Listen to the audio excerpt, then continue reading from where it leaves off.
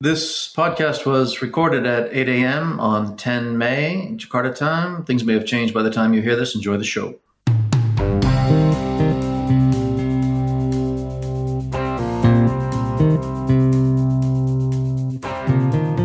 Welcome to the Reformasi Dispatch. I'm Jeff Hutton. And I am Kevin O'Rourke. Kevin, it never fails. It's Moodyk, and although we're not supposed to have, but the guy who fixes my air conditioner when it gets leaky has gone on Moodyk, and he's not coming back. And I seem to remember the same thing happening last year when they weren't supposed to go on Moodyk. My theory is when the government bans the exodus of the Moodyk from the cities to the countryside, it makes things worse because it constitutes a challenge to any dude with a motorbike. They just want to test their ability to evade the ban by using every back road they've ever learned their entire life. Even if they don't want to go to the village, even if they don't have a village to go to, they're just going to go out and do it just because they can. Begitulah Indonesia.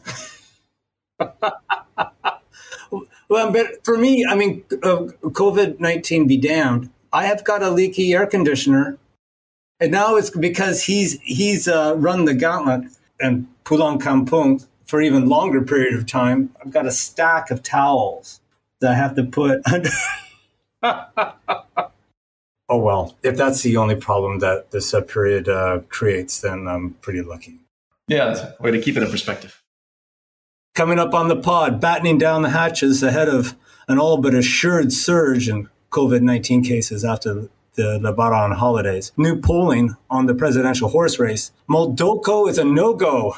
But first, the KPK, the Corruption Eradication Commission, may be eradicating its star investigators. 75 key personnel, including the anti-corruption investigator Novel Baswedan, failed a civil service examination. Now, this exam is part of a 2019 decision by President Joko Widodo to fold the KPK into the civil service. The test ventured into such relevant territory as to whether the investigators recite the Qunut during the afternoon prayer and their views on LGBT issues. Pardon me. Rest assured, however, the KPK is not purging itself of its best graft busters. Let's have a listen to Police General Firly Bahurli here last week at a press conference. Belum ada niat, kesempatan, ataupun keinginan melakukan pemecatan terhadap pegawai. Kalaupun ada di dalam berita koran, itu adalah buatan pihak-pihak yang tidak bisa diperlakukan. Kevin, what's he saying there? Well, he's insisting that the KPK has no intention or plan whatsoever of removing these people from their jobs or sacking them from their positions. And that any media who reports that is perpetrating an irresponsible hoax. And he's putting this message across in a very menacing tone. But then now what we have, of course, is headlines about a letter circulating with his signature showing that the 75 sane people have been rendered non-active. Right. We should note that podcast is going to come out first thing Wednesday morning, and we're recording this Monday morning in Jakarta. As the timestamp at the beginning of the pod suggests, things may have changed, and this is a rapidly changing story. But it is incredibly troubling because Novel Baswedan is the closest thing to a living saint right now in Indonesia. We had the distinct honor of interviewing him it was last year. He was between surgeries. He wasn't able to get back to Singapore for follow-up surgeries on one of his eyes. He was suffering infections because of the acid attack. Well, he was on his way to prayer, morning prayer, and some rat bastards came along and blinded him with acid. Yeah, and those were police. Well, low-level police, right? I mean, they were just obviously it wasn't part of a conspiracy at all. Now, was it? It was some bad apples, right? Fair to say, then. I mean, this is terrible. The KPK is part of the government that usually gets high marks on the part of Indonesian people for doing their job and standing up against widespread graft and corruption.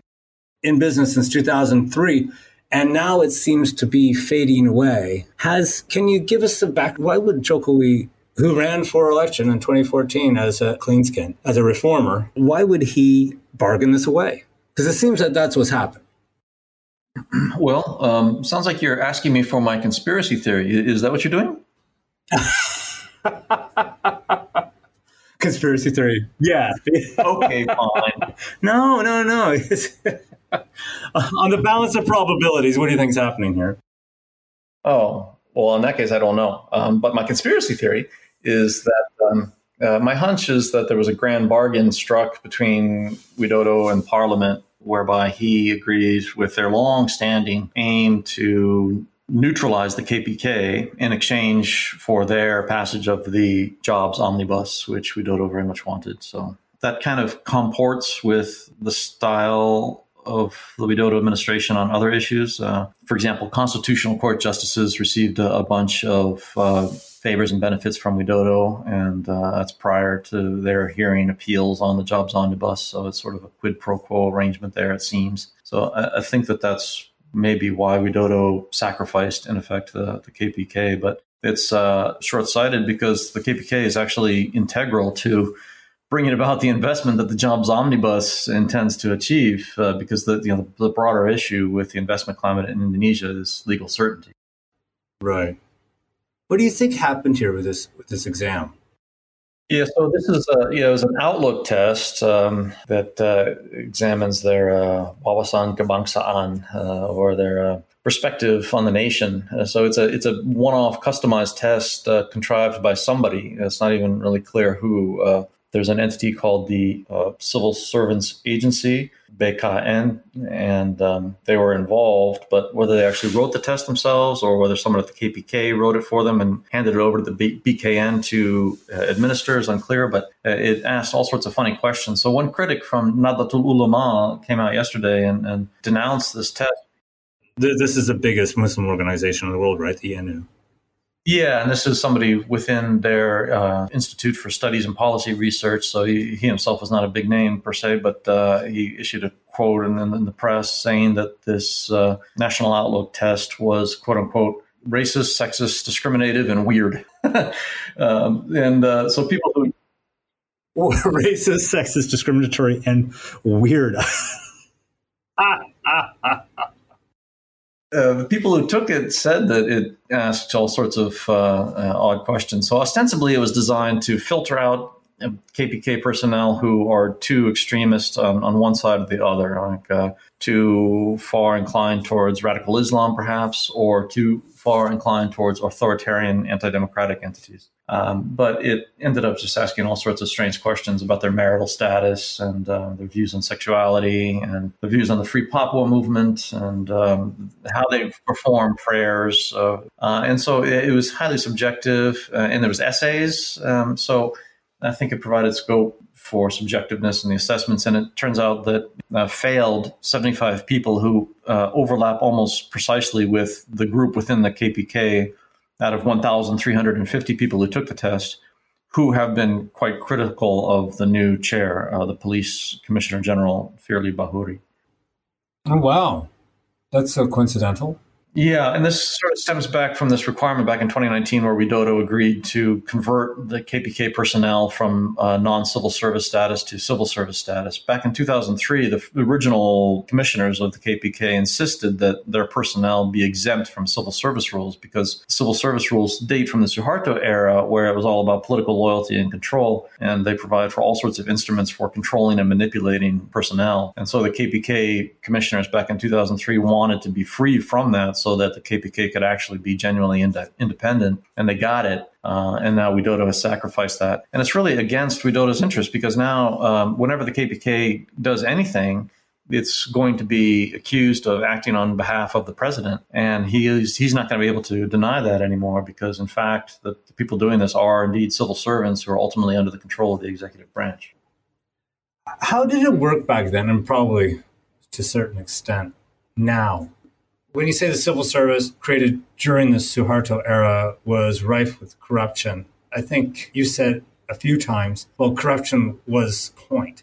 Right. It's not corruption. That's just really rent seeking is how you make a living. If you don't do that, you can't pay the rent. Can you give us an example, like how it would work if you're working in a post office or in the tax office, I suppose, or the office where they hand out the KTP, the ID cards that everyone over 18, I think 18 has to carry. What was the sort of garden variety corruption that everyday Indonesians had to put up with?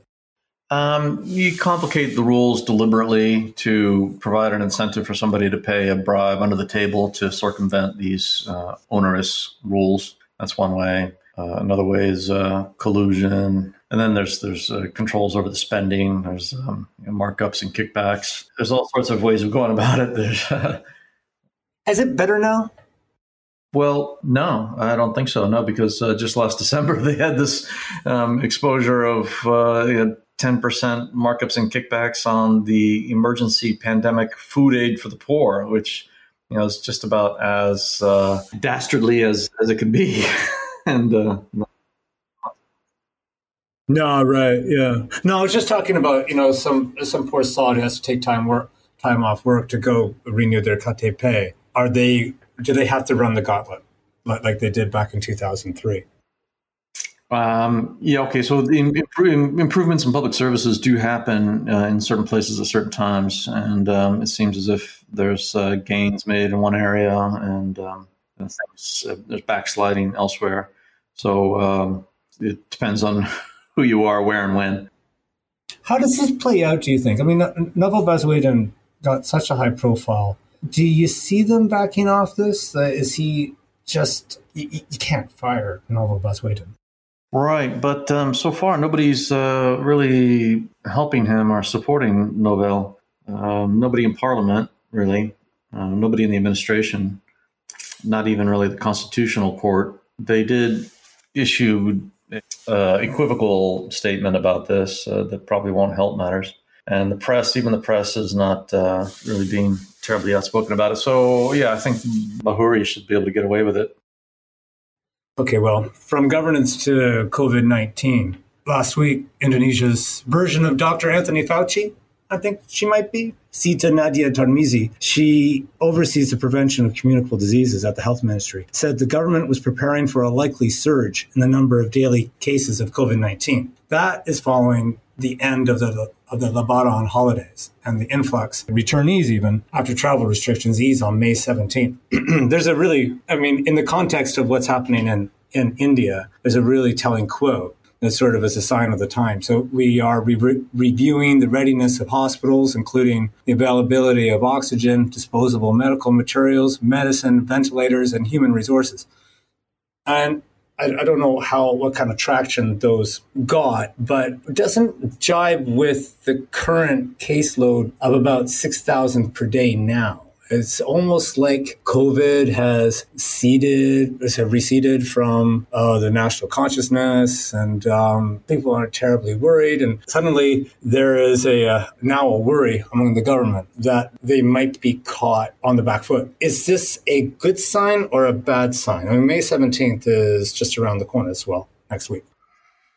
Right. Yeah. No, it's a good sign that clearly there's some thought being put into the status and capacity of the healthcare system, because that's really Indonesia's Achilles heel is the limited capacity. So even though cases have never spiked anywhere near the level seen in quite a few of the worst cases around the world, still even the relatively low spike that occurred in January was sufficient to overflow Jakarta's hospitals. That's how limited the healthcare capacity is. So that's precisely what's been necessary these past few months, is to anticipate another wave, because that wave is not an if, that is going to happen, because all 4 national holidays since the pandemic began resulted in increased growth rates of infections after a period of about 18 to 20 days. So the first week of June, there's going to be an increase in transmissions for sure. The only question is how long will that increase go on for, and will it be sufficient to overflow the hospitals or not? How bad was it last year after, 2 or 3 weeks after Eid al-Fitr? What kind of spike did we see in infections then? Well, 20 days after Eid al-Fitr in 2020, the weekly growth rate hit 75%, which is pretty much the all-time high, before it receded down back to the 10% level shortly thereafter. But then the growth rate exceeded 50%. It hit peaks of 50% week on week 3 times since then. And one of those was 20 days after the Independence Day holiday. Another was 18 days after the birth of Muhammad holiday. And the other was 19 days after New Year's. So there's quite a clear pattern of holidays precipitating spikes in case detection growth rates. Yeah. So we could very easily see a situation where 3 weeks after Eid al-Fitr holidays, we're running daily infection rates of between 20 and 30,000. Because that based on what happened last year. Right. Well, so at the peak in January of this year, they got up to around 12,000 a day, and that was after a pretty prolonged increase throughout the months of November and December. So Indonesia does have some advantages this time around. Healthcare workers are all vaccinated, so COG in the transmission function, that's no longer a problem like it had been. Even frontline workers, over a third of them are fully vaccinated now. So those are the ones, these are people who are mixing and have the potential to further propagate transmission. So that's good. There's also more awareness, and there's, I think, probably better compliance with mask wearing and protocols. So yeah, I think there's optimism that Indonesia can avoid the 12,000 per day level that prevailed in January. But, it's just really totally unpredictable. The mobility from the Eid al-Fitr holiday is massive, and there's stricter prohibitions on travel this year, but the travel is still happening nonetheless, and it's happening at a time when the background case loads are much higher this year than they had been a year ago, the 2020 Eid al-Fitr. Yeah, I did some reporting last year. The return to Jakarta, the yearly return to Jakarta from Mudik. I went out to the Persahabatan Hospital. If you've got 17 people who need 16 beds, then that's when you've got problems. So the bottleneck is in the healthcare infrastructure, not just the beds. Each one of those beds needs a dedicated nurse, and intensive care unit nursing is intensive care unit nursing is a rare skill, and there's only so many of them to go around. So that's a real concern here now. I think we're at 35% bed occupancy rate across the country, but the worry is that suddenly those beds get filled up, and that's the concern.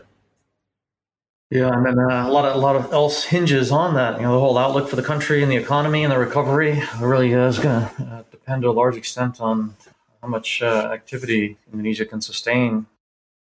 Turning now to the presidential horse race, 3 years from the election, but there's a series of high-quality polls and some politicking going on that has minds turning to 2024. Governors are venturing forth to make their presences known. Anies Baswedan of Jakarta was out in central Java. We had Ridwan Kamil of West Java. He was in NTT touring the recovery from last month's cyclone Siroja. And polls have those two men, 2 or 3, in the mid-teen in terms of preferred president. And the front runner, unsurprisingly, is Subianto Prabowo.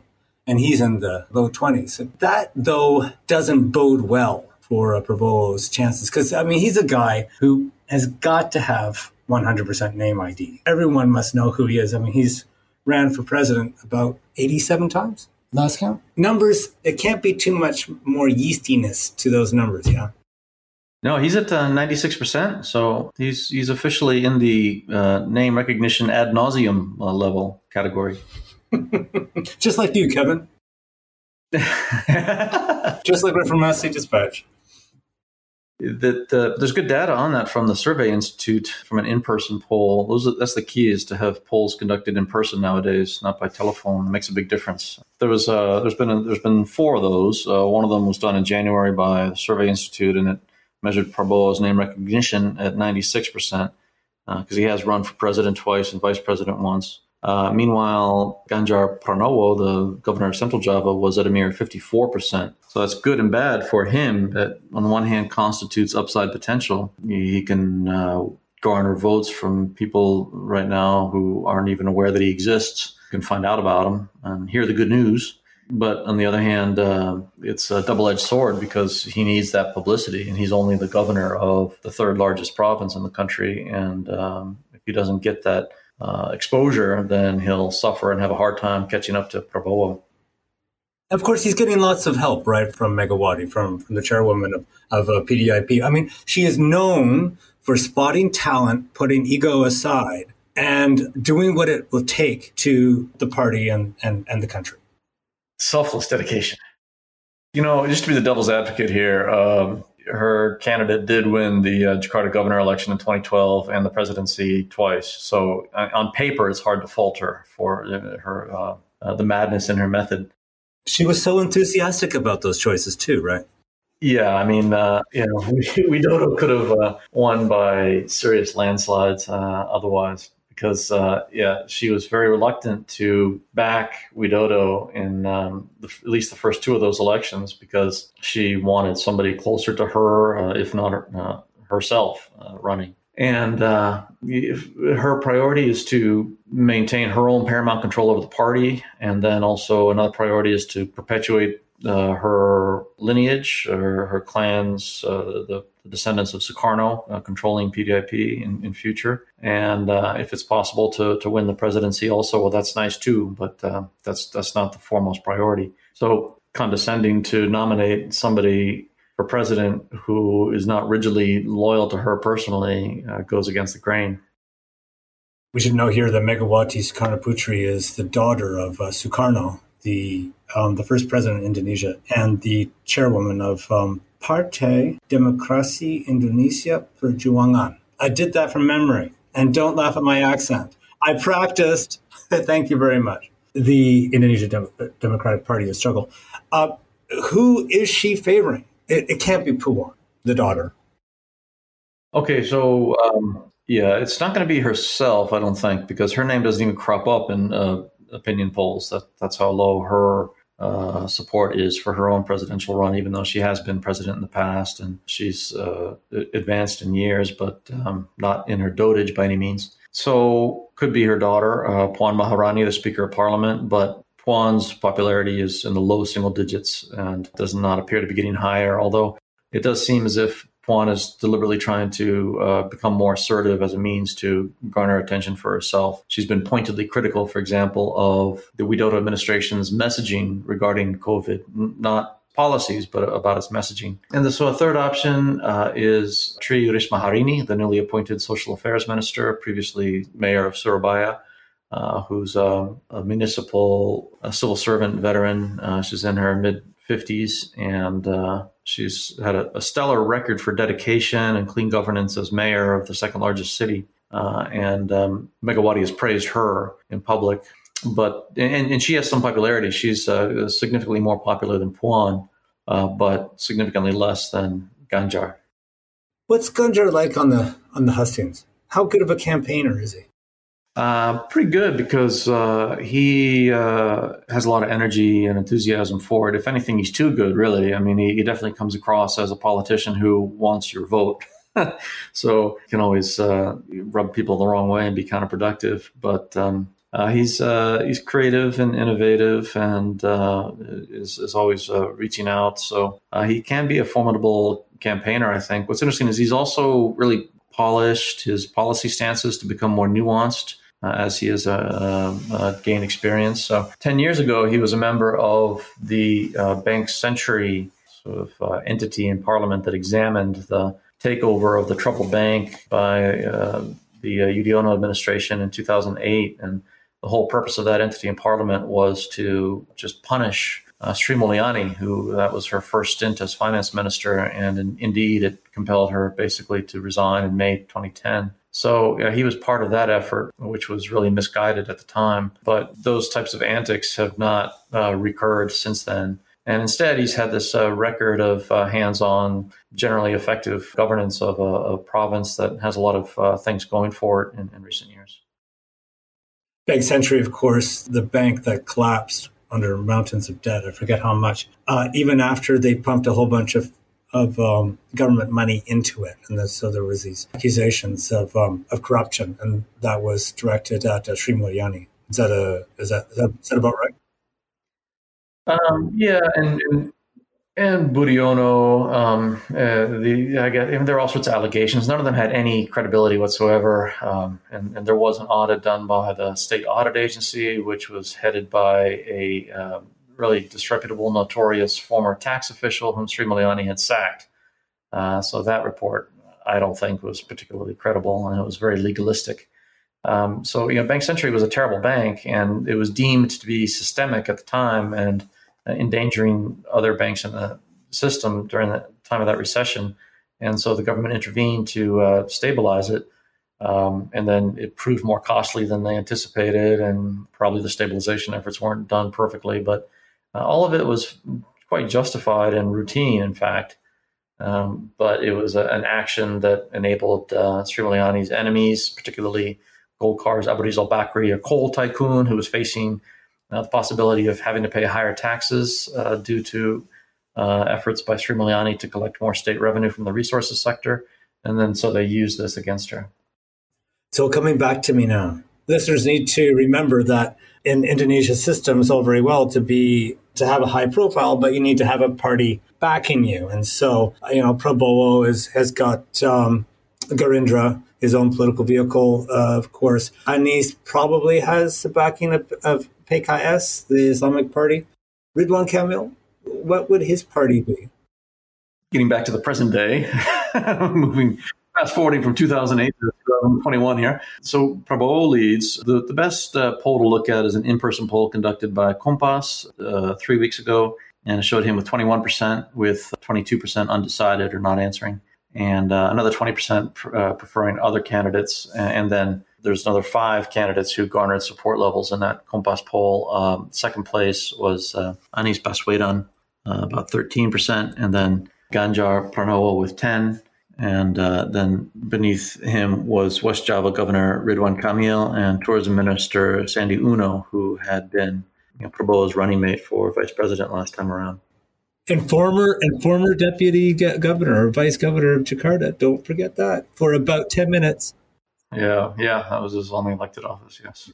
So Prabowo leads, but voters really have an affinity clearly for proven regional heads. That's another key facet. And then a third feature of this race is that the same electoral nominating rules are in place. So a ticket for president has to have backing from a party or alliance of parties that accounts for 20% of seats in the current parliament. And there are 9 parties in parliament. And as you mentioned, none of these parties really have solid, firm attachments to any particular individual except for Gerindra with Prabowo and probably PKS with Anies Baswedan.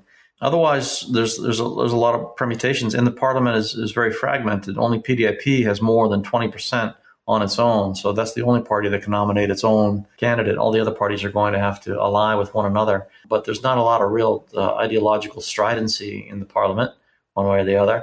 And then a lot of these candidates have feet in multiple camps. They're quite versatile, especially Sandy Uno and Ridwan Kamil, and Anies Baswedan is to a certain extent as well. So there's a lot of possibilities yet. I think we can leave Sandy Uno over to one side for now. Yeah, no, I mean, I don't think so. I mean, he's a bona fide candidate, yeah, and he kind of fits a bill, I think, especially for supporters of Golkar who might not really be quite comfortable enough yet with Prabowo, but who don't have a candidate of their own, and maybe they see Ridwan Kamil as being too exotic. And so there are, in this race, when it comes to the presidential race, couple contests to watch then, well, a couple stories to watch is where does Ridwan Kamil go, if at all, and who will get the nod from PDIP? Will it be Ganjar Pranowo? Will it be Megawati's daughter Puan? Or will it be the former Surabaya Mayor Tri Risma Harini? Stay tuned. Of course, the fortunes of any of them will depend on the fortunes of the economy. And the latest indicator suggests that the economy shrunk again in the first quarter, down 0.7%. Just in context, the Indonesian economy tends to grow at a clip, has been growing at an average clip of about 5% a year. Shrinking 0.7% is actually pretty bad. In the fourth quarter, it shrunk even more than 2%.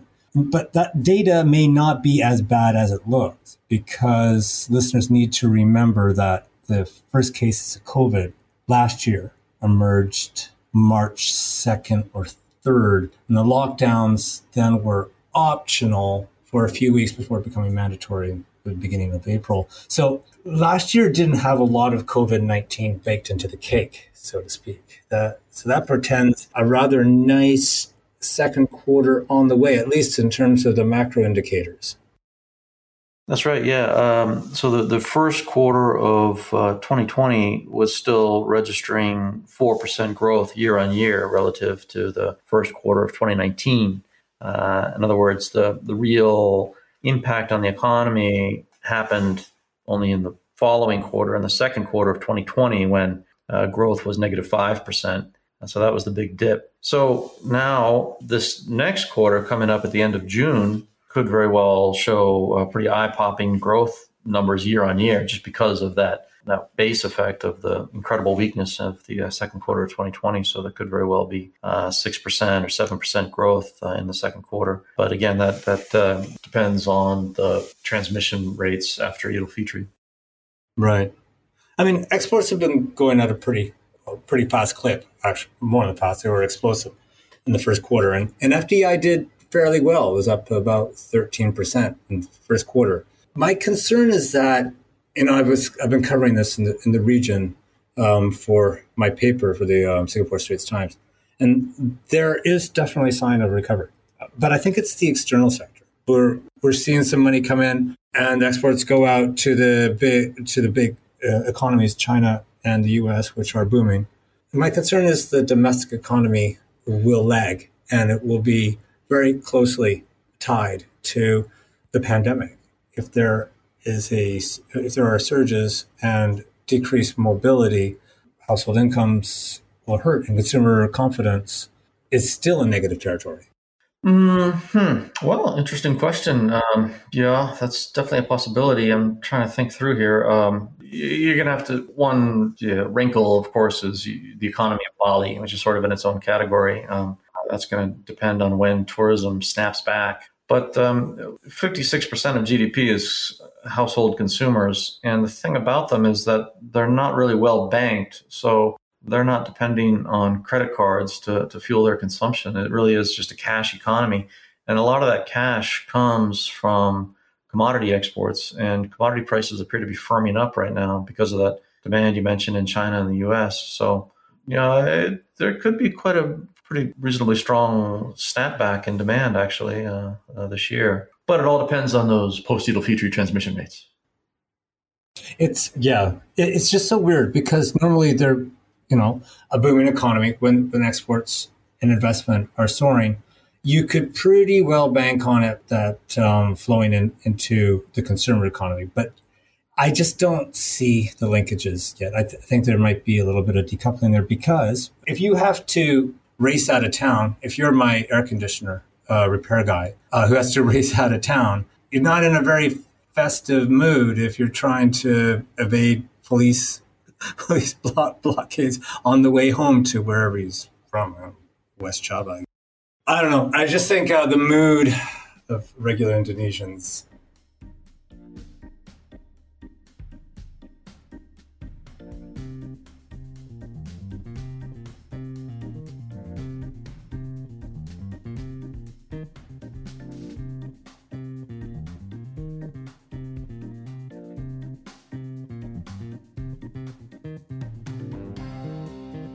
And that's the pod. Our producer is Stephen Handoko. Editing by Aditya Akbar. Music by the Blue Dot Sessions. As always, you can contact us over Instagram at onthelevel_media. If you're listening to us through a podcast app, please hit subscribe and rate us. It helps. This podcast is a production of On the Level Media. I'm Jeff Hutton. Bye for now.